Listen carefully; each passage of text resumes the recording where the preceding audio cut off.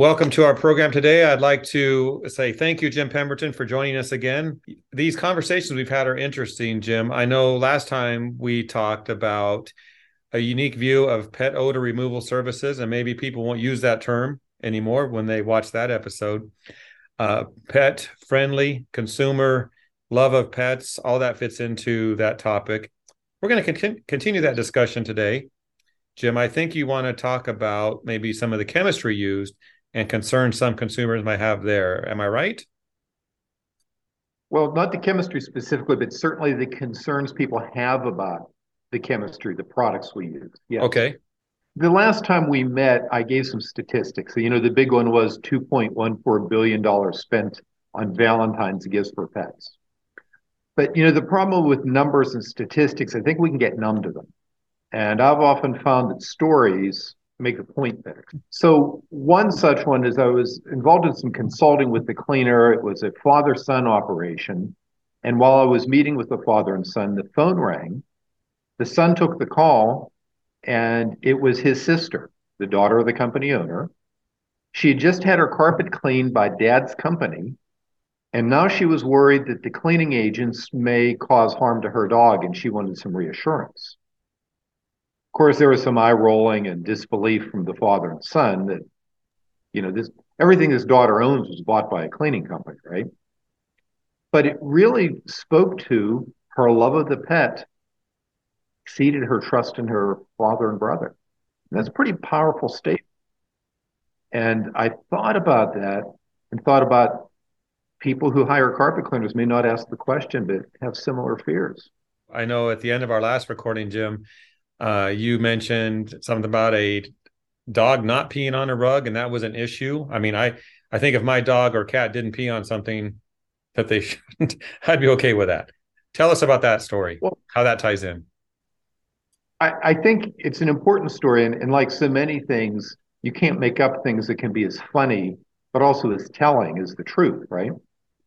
Well, I'd gotten a call from a cleaner that was asking about how to remove a well-known deodorizer that's used in our industry from a rug he'd clean. And I asked if the customer had a problem with the fragrance, and he said, no, she can't smell any fragrance, but she's worried because her dog walks up to the rug and sniffs it and urinates somewhere else. And when I first heard that, I had a certain amount of disbelief, so I asked him to repeat himself. He said, yes, she's concerned that the dog will no longer pee on her rug.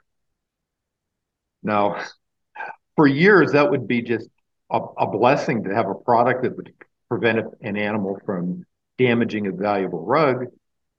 And the cleaner laughed and was in disbelief. And certainly I advised him how he could remove the product. And most people I tell the story to also laugh in a certain amount of disbelief. But Jeff, I've reflected on the story. And I thought to myself, all right, put ourselves in the customer's shoes, the people who pay for cleaning and love their pet.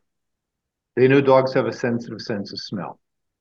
They see the dog approach the rug that was their favorite potty and walk away from it. In the customer's mind, that dog's pretty smart. And if that dog thinks there's something wrong with the rug, it's going to seek its comfort elsewhere. Well, that created a red flag. It created a concern. And as much as, a cleaner might be either resentful or amused by it, I think both are important lessons because they speak to the fact that the welfare of the pet, even to the point of tolerating an odor, is more important to them than the end result.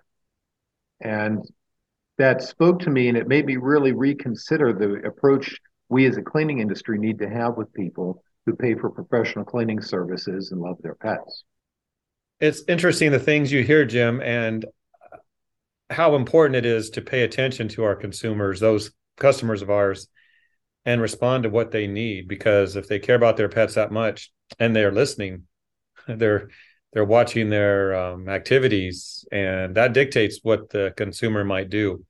It's wonderful to be able to get behind your customer's eyes a little bit, and the fact is that if these two individuals brought things up, you have to believe that many, many other people feel that, but they just don't express it. And every good salesperson, every good business person, every marketer wants to be able to answer the unasked objection. Because very often that's what gets in the way of closing the sale, of gaining the customer, of having an ongoing relationship, because you can't smoke out what really bothers them. This has a lot to do with why people clean their own carpets. It's not because they're cheap all the time. Many times it's because they don't trust what you're putting in the carpet. And they feel at least whatever they bought at the pet shop or whatever concoction they found online at least protects their pet's welfare. Yeah. And that needs to be the focus of how a cleaner thinks, how a cleaner communicates, how a cleaner markets, and everything they do. I'm sniffing out a pun intended. I'm sniffing out a future episode, Jim. So we'll maybe talk about that another time. Thank you.